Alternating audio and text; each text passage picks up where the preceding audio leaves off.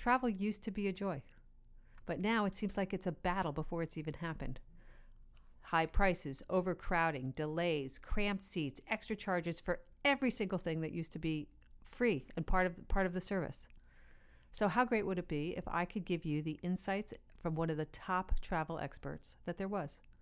I'm going to talk to Pauline Frommer about what we can do to have a more pleasurable experience and the mistakes that we make when we're planning that experience. I'm Sarah Heiner, and this is the Bottom Line Advocator podcast. And hey, one other reminder, when you're done listening to this, don't forget to give us a rating and a review, because that's how we get to spread the word. I'm Sarah Heiner, president of Bottom Line Inc., the #1 provider of expert-sourced, expert-vetted, expert advice that empowers your life. And I'm thrilled to be talking today to Pauline Frommer. You know the Frommer name is the leading publisher of travel guidebooks. While Pauline is co-president of Frommer Media, she's editorial director of Frommer Guidebooks and a co-host of the nationally syndicated talk show, The Travel Show, on WABC. And she's a newspaper columnist, and I don't even know how many times she's traveled around the world. Her book, Frommer's Easy Guide to New York City, has been the best-selling guidebook to New York for the last 5 years. You can learn more about Pauline, her work, and the world of travel at frommers.com. Welcome, Pauline. It's so great to talk to you. Well, what a lovely introduction. Thanks so much. Well, it's all you. You did it all. I just reported. True, very true. So what a lovely life and experience you have. One day you and I can talk about family businesses, but we're not going to talk about that today. We'll talk about travel today. Great. Okay. So what I want to talk about, travel used to be this graceful, elegant, wonderful experience. And it seems that more than not, people are, it's like a fight to the finish, right? You have to put your protective armor on before you go on any trip. And then it's like kill or be killed, right? You know, in terms of like, who do you have to protect yourself against? But some of it, you and I had been talking, that some of it are things that the industry does, and some of it are things that people make their own mistakes and create their own problems. So let's go through that, see how we can give people back to at least an enjoyable and reduced stress version of travel. So that's the plan today. Sounds good. All right. Now, talk a little. Will you tell me what's your opinion on it? I just gave this whole little micro rant about customers feeling abused by the industry and how stressful the whole process is. So as an insider and as, the experienced traveler you are, what's your opinion? What's the insider's opinion on what that whole situation is? Well, I think it depends on how far back you're looking. I mean, yes, travel is more difficult than it was in the last 2 generations. But if you go farther back than that, I mean, very few people even traveled for leisure.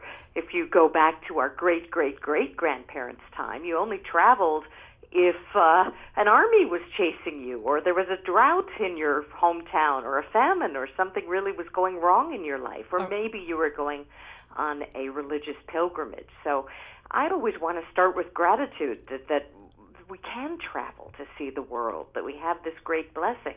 Well, that's true. That being said, I will tell you, I have to tell you this one very funny aside. Anytime my husband and I are sitting on a plane and there's a delay or there's some problem at hand, he looks at me and he goes, "Isn't it amazing we can fly?" Which is exactly your point. A man after my own heart. Yeah. It really is so true. Like, it is miraculous that, we complain, just like with the internet, where we used to have to sit and wait for files to load. And it's amazing how long 3 seconds has become when we wait and watch the spinny thing on a computer. So absolutely. Very, right. very true. Yes. But if you look back just in the last 10, 20 years, I understand why consumers are frustrated. And it's because the airlines really have started nickel and diming us on every single aspect of travel and purposefully making us less comfortable so they can upcharge. And when I say less comfortable, I said they've shrinked the seats, even though for the most part Americans are getting bigger.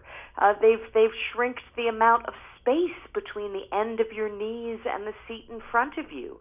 They charge you to, book your luggage through to the next destination. It's this feeling that at every single turn you're being charged and overcharged. Well, not only that, there's this other layer of it that they really make you feel bad for being an economy traveler. right? The basic economy. I remember, I think I was on a Frontier flight, and I had to pay for a soda. Like they're literally asking, like, that there's this that they make you feel guilty, or they make it, there's this weird insult going on. It's bizarre. Oh yeah, well we have an article on Fromers.com right now saying, don't worry about your boarding class. The airlines are messing with you. I mean, right now they've added more boarding classes to try and get you to pay more to be in an earlier boarding class. Because, yeah, it's humiliating to be sitting there and hearing Group A, Group B, Group C, Group, and realizing you're Group Z or whatever you are. Oh, yeah. Well, and I'm that dork that sits at the front of the line so that I'm at the front of my boarding class for the hope that I can get my carry-on baggage on board. Right, exactly. Yeah. And it used to be the case that most of us didn't travel with just carry-ons, but because they charge such ridiculous fees for checked luggage, you'd be nuts not to. Plus, I like carry-on, to be honest with you. I like the security of having it there with me, and I like the fact that it limits how much I'm going to pack, because I think one of the biggest mistakes travelers make is packing too much. But anyway. Actually, we're going to talk about that piece later on. Yeah. Are there industry pressures that we don't know about that would give us a little more sympathy? For example, I pay a lot of money. I have a very small dog, and I'll travel with him. And I pay a fortune for it, but I understand that my dog does not, like, makes no mess, goes in his bag, easiest little quietest thing. But I understand the industry has to bear the burden of bigger dogs, some messes, some people, some dogs get sick, whatever it is. So are there things that we don't know about of the inner workings, or is it really just corporate greed that's going on? Well, the airlines are very dependent on the price of oil, and so that's going to affect them badly. But for the most part, I have no sympathy for the airlines. All right. To be honest Fair. with you. That's okay. Good. All right. I think that their greed is overshadowing their ability to be truly hospitable to customers. One of the major things that really angers me, because I think it's a safety issue, is that they're making people pay to choose their seats. Now, how is this a safety issue? When families travel, no parent would get off a burning plane without their child. Oh. But if that child is in another part of the plane, what are you going to do? Because you couldn't afford to pay to choose seats together. That's just nuts to my mind. It's absolutely nuts to me. That one has infuriated me since the moment they brought that in. And then some of them were changing it where the gate attendants, I guess, were now responsible for getting families together. Well, why put that burden on the gate attendant? Let me just get my family seats. Actually, it's not even the gate attendants. Usually it falls on the flight attendants, and they have a lot to do when people are boarding the flights. They don't have time to be dealing with this as well. It really is a bad thing for everyone, for both their employees and travelers. Yeah, I agree. Now let me flip it also, because I'm always for personal responsibility. Is there anything that travelers are creating their own problems? It's there's not a day that goes by that you don't see some viral video of some angry passenger, some drunken passenger. I sit in the airport and I look at people that look like they just rolled out of bed, that they don't have, again, I'm not saying you dress up elegantly to travel. My rule when I traveled with my kids when they were young was that they were cute and clean. They weren't sticky, they weren't dirty, their hair was brushed, that there was just a level of self-respect and a respect for the people around you. So are people creating some of their own problem with their own anger, or they're like, they've already gotten mad before they got on the plane, or something, a piece that the passengers need to take on this? Well, I think we have to be kinder to one another on flights. I mean, when I see a young family on a flight, as a mom, I try to help them. Yes. I spend a lot of time playing peekaboo with toddlers. Yes. And smiling at parents, because I think that, kids sometimes misbehave on planes because they pick up the stress their parents feel. And the parents are so nervous that the kids are going to be bad that it's this vicious cycle. So I'll chat up young parents and say, oh, your child's so cute. I'm so happy to have you here. I just think we have to be kinder to one another. I don't see drunk passengers that often. Sometimes people are slovenly or they are rude, but that's everywhere. I think it just becomes more annoying because we're in a tin can hurtling through the sky, and that's a little scary at basis as human beings. We don't have wings. This isn't something we're used to. Yes. It's true. Yes, just inherently, it's a little anxiety raising every time you think about where you really are. All right. Well, now that we've talked philosophically, let's get to the meat and potatoes of kind of the trip planning. Some of the mistakes and some of the opportunities, things that you see your Pauline Fromer Insider's tips on having this smart vacation. So let's talk first in the trip planning area. When you and I had chatted the other day, you were talking about one of the biggest mistakes people make is in scheduling their vacations and in overscheduling. Talk about that a little. Well, a lot of people go to a destination because they're really excited about it, and they want to get everything they can out of it, and they assume they'll never be back, and so they overschedule themselves. Often, if they're going to Europe for the first time, they'll try and see several countries in not enough time.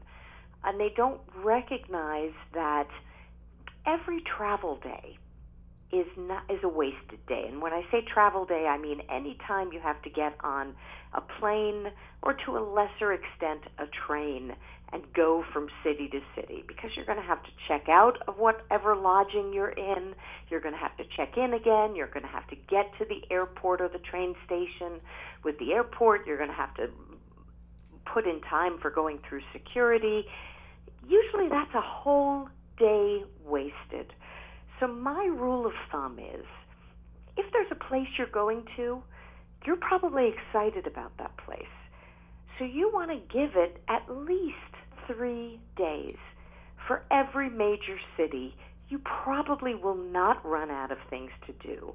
You may run out of the checked off must-sees, but then you're going to have time to linger in a cafe and watch the crowds pass you by, to wander into an area where locals are. I think a lot of people think about travel and they think about seeing what I call dead things, which are the famous iconic sites that past generations created. But part of the wonder and magic of travel is also seeing contemporary culture. And so you want to give yourself time to do that. And I think the biggest mistake travelers make is they don't give themselves time to just get lost. There's nothing better than wandering, turning off your cell phone, turning off your GPS, and just seeing where your feet lead you. Well, it's so funny because I was just going to ask you about that.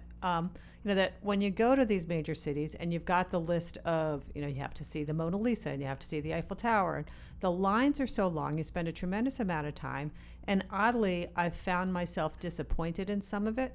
I remember when I saw the Mona Lisa and I went, that looks just like it did in my art book, moving along. And that, versus to find some off the beaten path places to see or things to do to experience those cities. Well, it's off the beaten path, but there are ways to do art museums better than most of us do. I once read a really interesting article with a psychologist who said that when you go into a museum, go into a gallery, look around, find the piece of art that really speaks to you, and then make yourself stand and commune with it. Instead of trying to see everything in the gallery, pick out one piece of art and give yourself a good 3 minutes. Now, that may not sound long, but it is when you stand in front of a piece of art. And let the work of art work on you and see what comes to your mind. And it really is amazing how your imagination can be engaged, and you start feeling calmer when you're not trying to check off a list in these art museums and see everything, but just communing with a couple of works of art, because a work of art in person will be different if you take the time to look at it. You're going to see the brush strokes of the artist. Mm-hmm. If it's a sculpture, you might see the thumbprint of the sculptor. I mean, it should look different than in your art history book. But with the Mona Lisa, unfortunately, it can't, because everybody wants to see it and the crowds are so great, you're not going to get anywhere near it. Oh, yes, absolutely. And actually, I firmly agree with your advice. And in fact, I think museums should be gone to alone, because you're worried, Yes. right? Because everyone wants to go at their own pace and different pace, and you're worried about staying together. I like going alone, and then I can see what I want to see. My husband can look at what he wants to see. Far easier. Totally agree. Yeah. Yeah, absolutely. That's hard to do when you're traveling. It's true. Well, and you want your together time. Let's talk about budgeting for a second. You know, people understand that they need to budget for their airfares and their hotels. What about the rest of the budget? How do they budget? What kind of mistakes do people make? Or do you have a rule of thumb in terms of budgeting for, food, excursions, whatever, tchotchkes? Well, it depends on what kind of trip it is. The most common travel for Americans is road trips. That's what 75% of us are doing for vacations. And so there are some really good online tools to help you with road trips. One is done by AAA. It's called Fuel Cost Calculator. You put in where you're going, you put in the make and model of your car, and it spits back an estimate of how much you're going to spend on gasoline, which can be a huge part of your budget.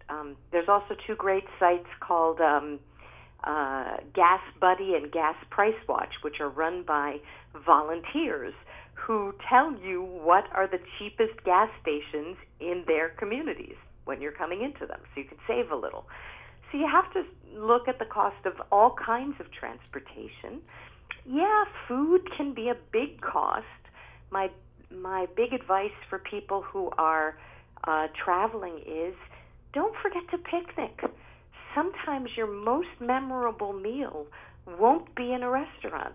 Sometimes going into a local grocery store or boulangerie or patisserie or whatever it is where you are, getting stuff for a picnic and then going somewhere scenic and beautiful, sitting down on a bench and just taking in the world around you can be much more memorable and much cheaper than a restaurant meal. Yes. Yeah. We would sometimes do like breakfast or lunch would be far more informal, and same thing. Some of my best memories, as you say, are from just grabbing that bread and cheese and sitting someplace. And if you want to really save on, if you want to try one of the world's great restaurants, and I think that's actually a reasonable splurge, one that you should take, because if you're going to a place that's famous for its food and has high-end restaurants where true artists are in the kitchen, do it at lunch. Often they'll have the same menu, but for a third less. Good point.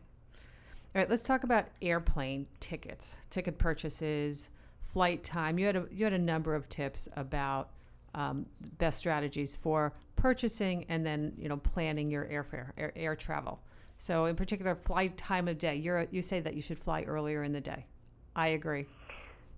Yeah, if you can fly earlier, you have less of a chance of being delayed or having your flight canceled. That's because the fewer times the airplane itself has to fly in the day, the less chance there are things will go wrong. And often you'll be sitting in New York and you'll be told your plane is delayed because of weather. You look out the airport window, it's a perfectly beautiful day. What weather? Well, it's coming from Minneapolis, where there's a snowstorm or something like that. Yes. So if you can fly earlier in the day, that's good. In terms of saving money, timing is really important for travel. To most destinations, the times when business travelers don't want to fly are going to be the cheapest. So what does that mean? Fridays. Business travelers want to be home with their families on the weekends. So often prices drop on a Friday. Now that doesn't work to non-business destinations. Like if you're going to Vegas, prices will be at their peak on Friday. So you're saying if it's New York, if it's Paris, if it's Berlin, if it's somewhere where business travelers go, Fridays can usually be a very cheap day to fly in. Are you saying to fly on the Friday or to book on the Friday? To fly on a Friday. Okay. When you book, there's this massive organization called the Airline Reporting Corporation, and they are basically the middlemen between the airlines and all of the travel agencies in the world, pretty much. So by travel agency, I'm talking bricks and mortar ones, as well as Expedia, Orbitz, Travelocity, etc. And they, every year, they look at all of the millions of flights they have had their finger on in the last year. So I think last year it was a survey of something like 30 million flights. And they found that people who book on Sundays and to a slightly lesser extent on Saturdays save an average of 17% over those who book midweek. And when I say book, I mean putting down the money. I'm not talking about when you fly. Now, why is that? They don't say. They just give the numbers and examine them. Did that change? Did that change over time? Because a couple years ago, they would say to book on a Tuesday or Wednesday because the airlines would change their discounts, I think, on Mondays or something. That they would shift their promotions. Yeah, the airlines don't do that anymore. Okay, so they're constantly shifting. Because of computers, discounts are being shifted every single day nowadays.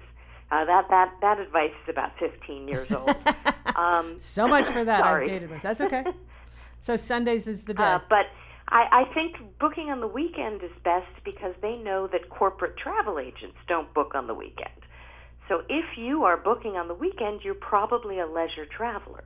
And they know that leisure travelers may or may not travel. They don't have the same need to travel that business travelers do. And so they know they have to be enticed a little bit with discounts. Gotcha. And how far in advance is best to book? It really varies location by location. But the rule of thumb is for most places between 6 weeks and 2 months in advance is usually the sweet spot for when to fly. There are no last-minute discounts anymore. As anybody who's flown recently knows, the airlines are full, and you're just not going to find empty seats on them. So they're getting nervous 6 weeks to 8 weeks in advance.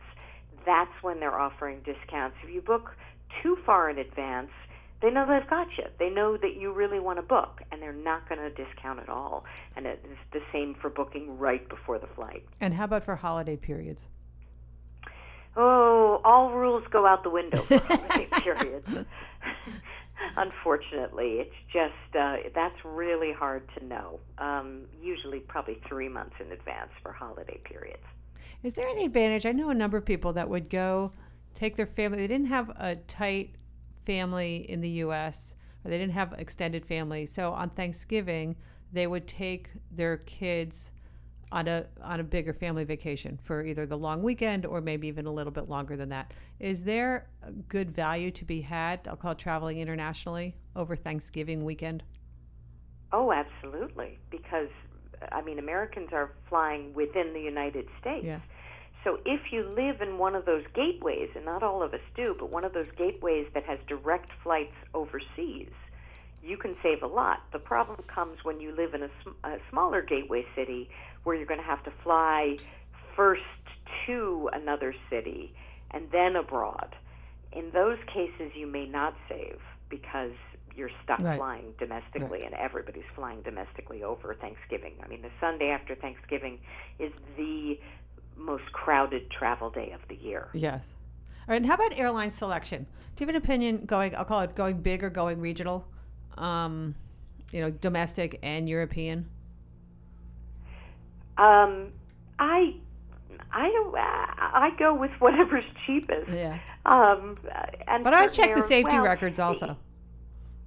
Sorry, what? I go with whatever's cheapest, and I check the safety records because there are some of them that I haven't really heard of, these smaller, kind of the regional European airlines. And I don't know. Anything in Europe is going to have a fine safety record. Yes. The only time I think you really have to worry about safety records is if you're flying within South America, if you're flying within Africa, in certain parts of Asia. Those are places where the safety record can vary greatly.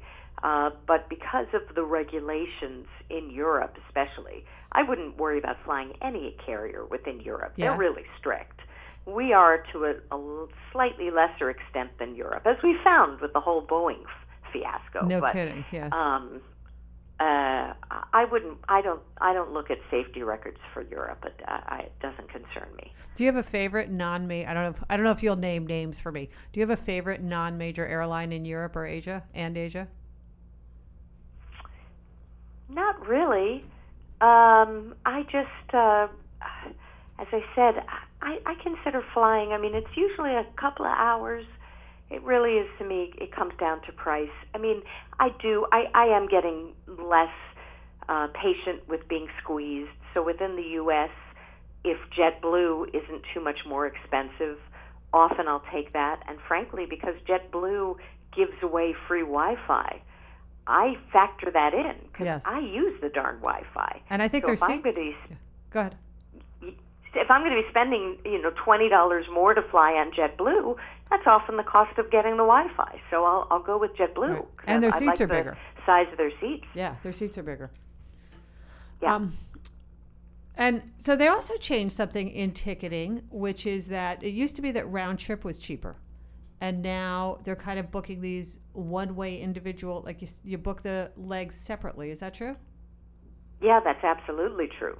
Actually, I just flew back yesterday from San Francisco, and it turned out much cheaper to go there via United and back via JetBlue. So I booked those separately. There's also all kinds of tricks that can be done for international airfares, sometimes by booking in another currency or by working with an agency who will make it seem like you are living in the destination you're going to. The price can be lower. And that's why on Fromers.com we did a study on which are the best booking engines. And we found that two that not many people know about beat the others. One is called Momondo, Momondo. Yes. And the other is skyscanner.net. They're kind of neck and neck, those two. And they are because they work with agencies who do all of these types of tricks, currency tricks, residency tricks, because they know the airlines charge people in different countries different amounts, even if they're going from the same gateways as an American would. All right, but I have to check you, though. The residency trick, that's legal for me to pretend to be from wherever, from Italy, when I'm flying there from the U.S.? You wouldn't be pretending. The booking agency would make it look like you are. Now, these are kind of shady tricks. Yeah, so I'm squinching my eyebrows at that one, I got to tell you. Well, you have to be a little careful with these agencies because they have much more draconian cancellation policies than others do.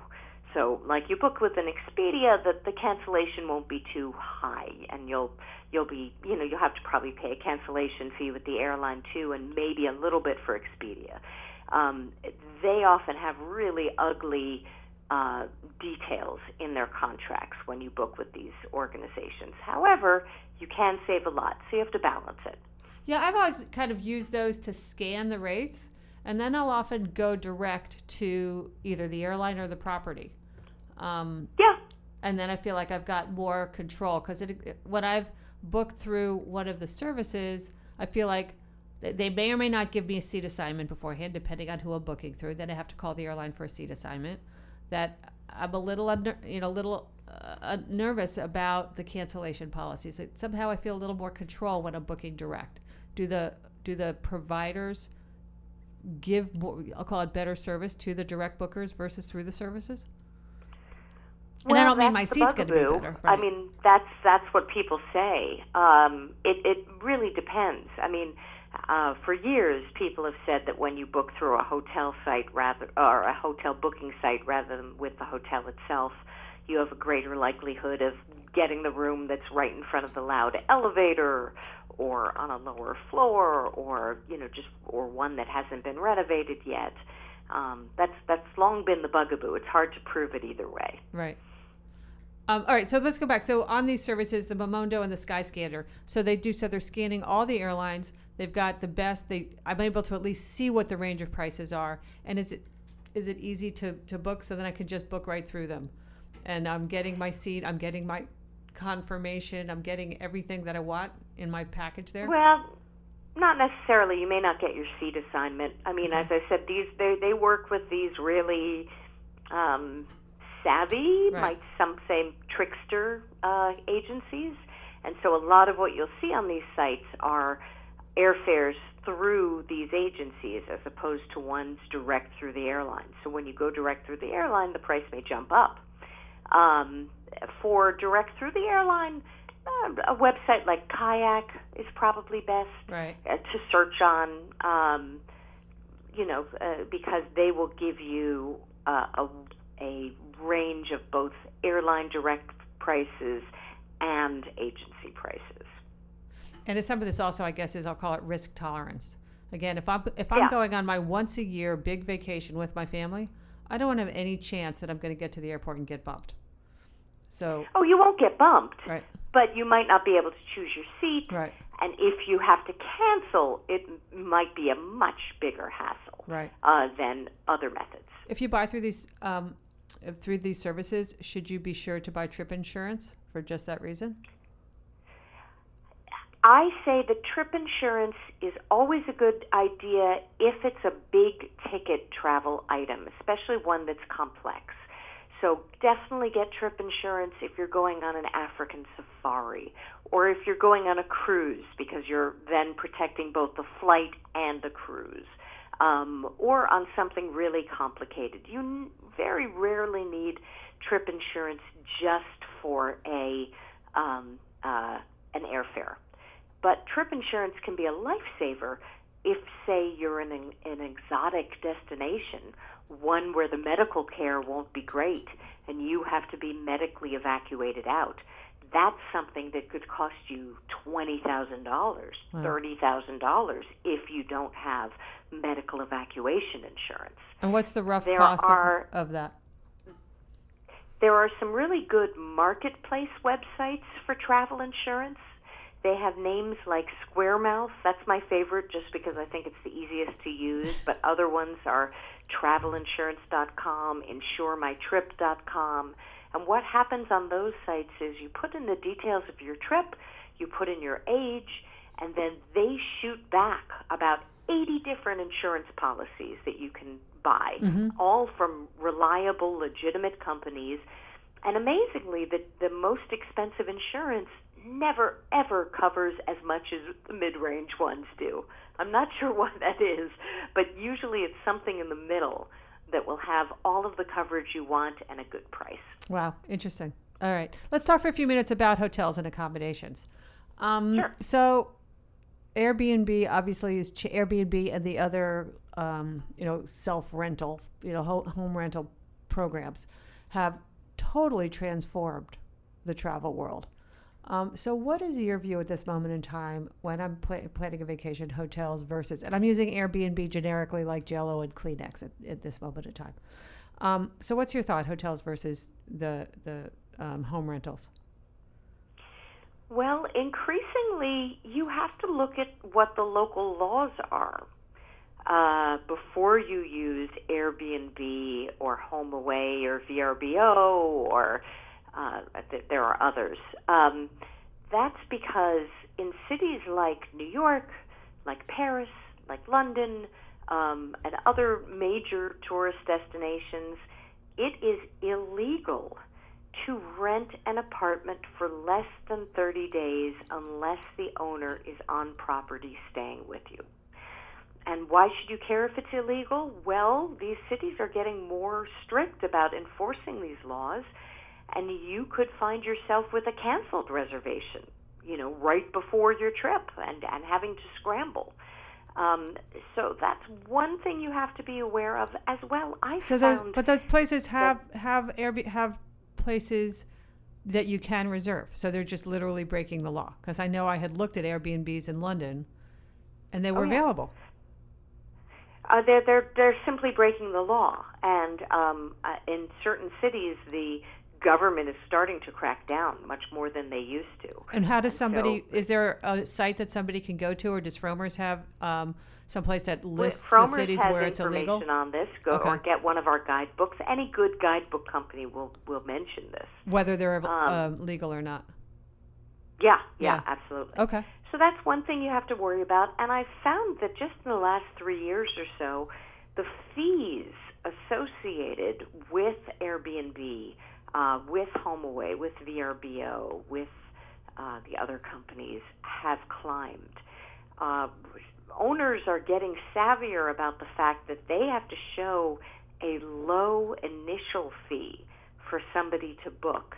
And so I'm finding a lot of them are really piling on when it comes to cleaning fees and other corollary fees that you have to pay, but you won't see on the first click.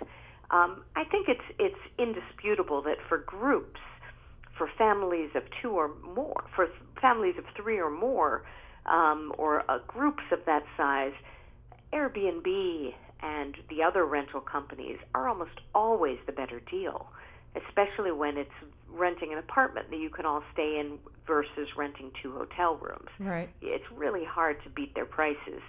For couples, because of these extra fees, these companies are no longer always the cheapest thing to do, I'm finding. Domestically, it seems like the hotel chains are increasing their, I'll call it suites offerings, or their, residence inns kind of things, where they do have a little kitchenette so that you can cook a little bit. You're not going to cook a gourmet meal there necessarily, but at least to try and counterbalance some of the home rental business. You're absolutely right. Yeah, the hotel companies are scrambling to become more like Airbnb. So yes, they're offering more kitchens. They're offering units where you have 2 or 3 units off a shared living room, so that they're very attractive to groups who want to have some shared space together, but private sleeping quarters. They're doing a lot of things to try and catch up with Airbnb, VRBO, HomeLink, all of those different companies. Right. Now, and I've heard, so you mentioned these fees that Airbnbs are putting in, and again, I'm using that generically. I've also heard of false accusations of people that rented an Airbnb after the fact, got accused of damaging the property, of using liquor that was there, and they got stuck for paying a fee for it because it was their word against the owner's word. So we actually, in Bottom Line, suggest people literally video or take pictures of their property when they get there and when they leave. Sure, you should do that for rental cars too, especially in such countries as Costa Rica. There have been problems recently in Ireland with rental car companies accusing people of putting dings on the car that they didn't do. So for both of them, that's a good idea. And also be sure to read all the reviews. Weird things can happen. I recently did an Airbnb in Chicago, and I kind of picked it for a weird reason. I'm a cat lover, and it said that she had the most adorable cats. And I thought, oh, that'd be nice to be hanging out with a cat while I'm traveling. And I did read one person write that the host seemed drunk when she arrived, but I thought, oh, this person is probably very much more uptight than I was. And because I travel so much, I always travel on a budget. I pay for all my own travel. That's partially because of my radio license. Yes. I cannot take free travel. I do not do that. And so, this was a good, cheap option in a nice neighborhood. I got to the Airbnb. My host was blitzed. And it wasn't alcohol. It was something harder. It was some kind of weird drug. And she had a screaming fight with her boyfriend, who was also there. And I shut myself up in the room thinking, okay, what should I do if I need to pee in the middle of the night? And then I thought to myself, what am I doing? I just should get out of here. I was going to say, I can't believe you stayed. Yeah, so I left, and I actually had to fight Airbnb to get my money back. Wow. But finally, they did give me my money back, and she's actually no longer on the site. I would hope not. So how about big chain hotels versus, kind of smaller, independent local places?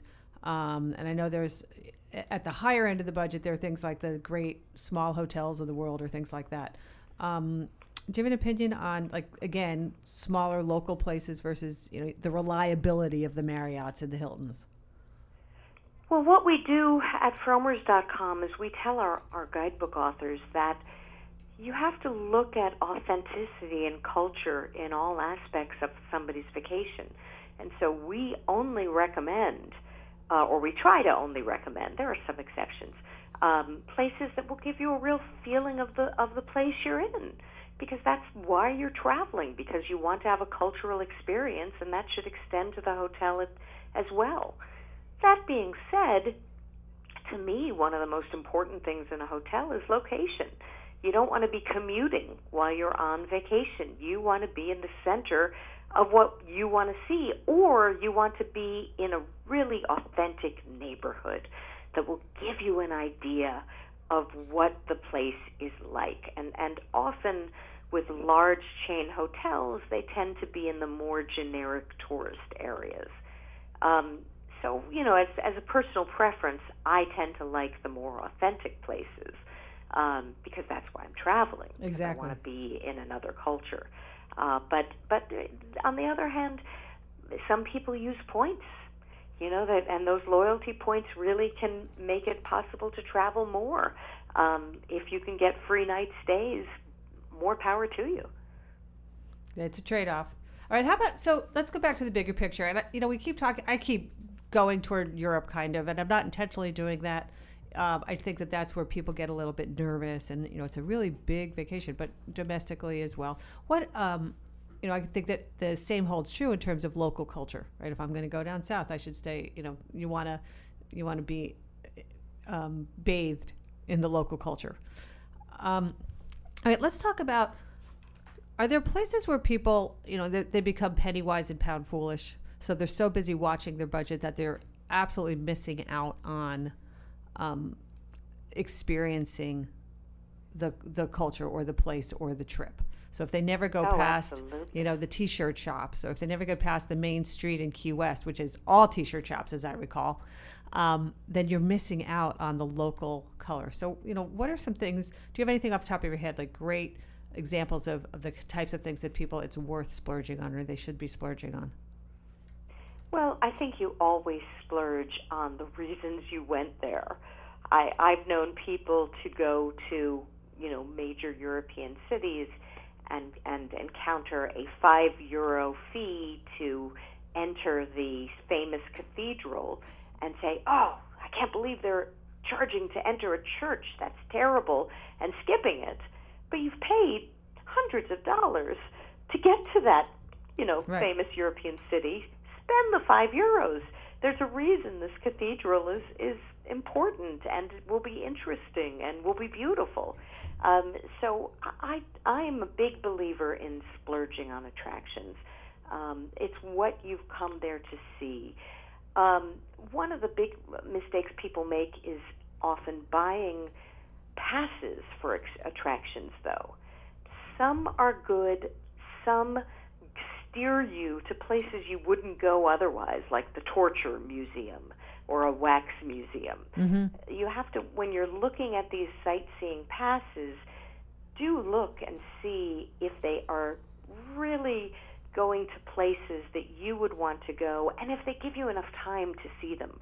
A lot of them, say, we're going to send you to 110 attractions in one day. Nobody wants to see more than 2 museums in one day. It's just overload for most places, unless these are really, really small museums.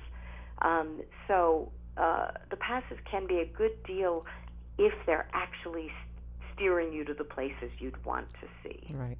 And now, back to the local color. So, if you're in a hotel that has a concierge, we've always talked to the concierge to try and plan out what the different options are. But I've also found that in smaller places... I'm not a fan of concierges. Oh, okay. Well, good. So I want to hear that.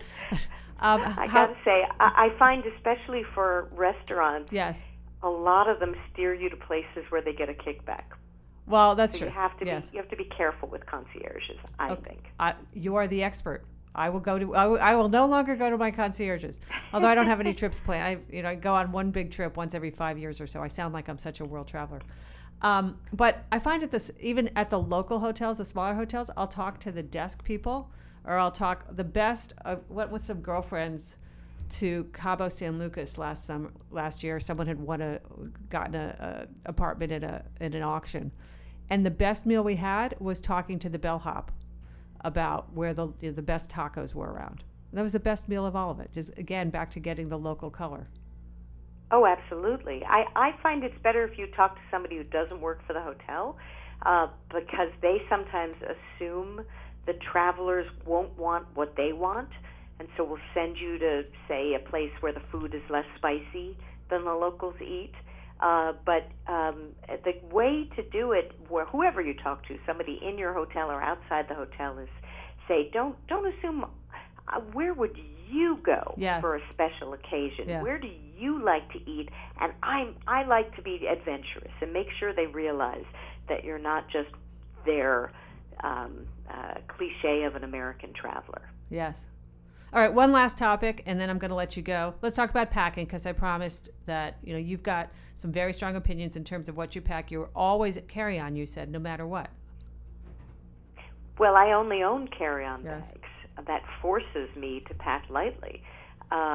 And I've done this ever since I was a bridesmaid at a friend's wedding, and I checked the bag and it got lost. Thank goodness it showed up the morning of the wedding, 2 days later. I never told the bride because she was already under incredible stress.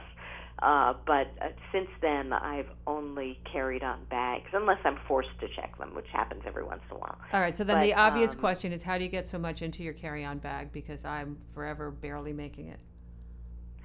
Oh, I don't get so much into my carry-on bag. I just assume that I don't need. I look at what I actually need, and I wear the same things over and over. Frankly, a couple of years ago, I did a series of videos on Taiwan, and because you have to wear the same clothes every day in a video, because you never know what parts you're going to be cutting together, I brought 2 pairs of jeans and 2 of the same shirt and a lot of different underwear, and I did some laundry. It was my best trip ever, because I had so little in my bag, and I found I didn't care that I was wearing the same thing every day. It was freeing. So do you have a formula? Like if you're going to go away for 5 days, that you pack 2 pairs of jeans, 1 pair of night pants, whatever. Like what's your packing formula? Yeah, the one thing I don't skimp on is shoes. I've made the mistake of going to a place with just 1 pair of shoes, and then that shoe starts to hurt. And so I like to switch up my shoes. I think they're also a great way of going from more formal occasions to less formal occasions. You can dress up a basic pair of pants just by pairing them with heels. So, it really will depend on where I'm going, but I wear dark, stain-hiding colors. And I try to bring things that can go from day to night easily. And do you accessorize as well? Like you bring a scarf, you bring a necklace or something? Yeah, absolutely. Accessories are a great thing to bring. Although in less affluent countries, I am very wary of wearing anything flashy or valuable. I tend to go pretty low on the jewelry if I'm going somewhere where it could be snatched. Right. Good point. How important is it for a man to bring a blazer to places? My husband would probably say not at all important. But he just wishes it weren't. I disagree. I think it's a good idea because, it depends on where you're going. If you're not going to a place where there will be nice restaurants that you want to go to, or theater or things of that sort, you probably don't need to bring a blazer. But for every other place, I think it's a good idea. All right. And especially back to the fact that 75% of people are driving for their trips. When I'm driving someplace, it's always easy to throw one more thing in the car. Yeah, absolutely. And if you're driving, not only should you have bags in your car, but you always want to have an emergency kit. You want to have extra water, you want to have lights, you want to have other things like that, because things go wrong on road trips. And pay for your trip. I don't know what your feeling is. My AAA membership, I've learned this, a lot of people have the basic, pay up for the gold because you don't get towed the same distance on the regular. And be careful with your GPS. Sometimes GPS leads people on really weird back roads. That happened to me in Yosemite. I ended up on a road that was clearly not only meant for locals, and so much so that after driving on it about 7 miles an hour because it was so twisty and dirt, there was a huge tree blocked my way, and I had to make my way back. Oh, yeah. I always, with GPS, I always check, like I trust but verify. I put it in, but then I look at the map anyway just to kind of double check my bearings on it. Yeah, it's good to have a paper map. Yes. Absolutely. That's why we still have them in every Frommer guide, because we really think maps are important, and GPS goes wrong a lot. It does. All right. Pauline Frommer, thank you so very much. Website is frommers.com. And if there's a place you want to go to, there's a guidebook that they have. So thank you so much. Thank you. I'm talking to Pauline Frommer, nationally syndicated radio talk show host, newspaper columnist, and world-renowned travel expert about how to maximize the fun and minimize the cost and frustration when planning your next vacation. Pauline is just one of thousands of experts featured in our flagship publication, Bottom Line Personal. In addition to Pauline's advice about smart and enjoyable travel, Bottom Line Personal is filled with actionable advice about all aspects of your life, including financial planning, great gift ideas, navigating the healthcare system, insurance snafus, smart tax strategies, improving your relationships, and so much more. Bottom Line Personal has been helping people lead more informed and vibrant lives for over 40 years with our actionable and double fact-checked advice. Subscribe today and get a free bonus book, Bottom Line's Best Bets, full of some of the greatest tips from our experts of all time. Just go to bottomlineinc.com/expert podcast. That's bottomlineinc.com/expert podcast.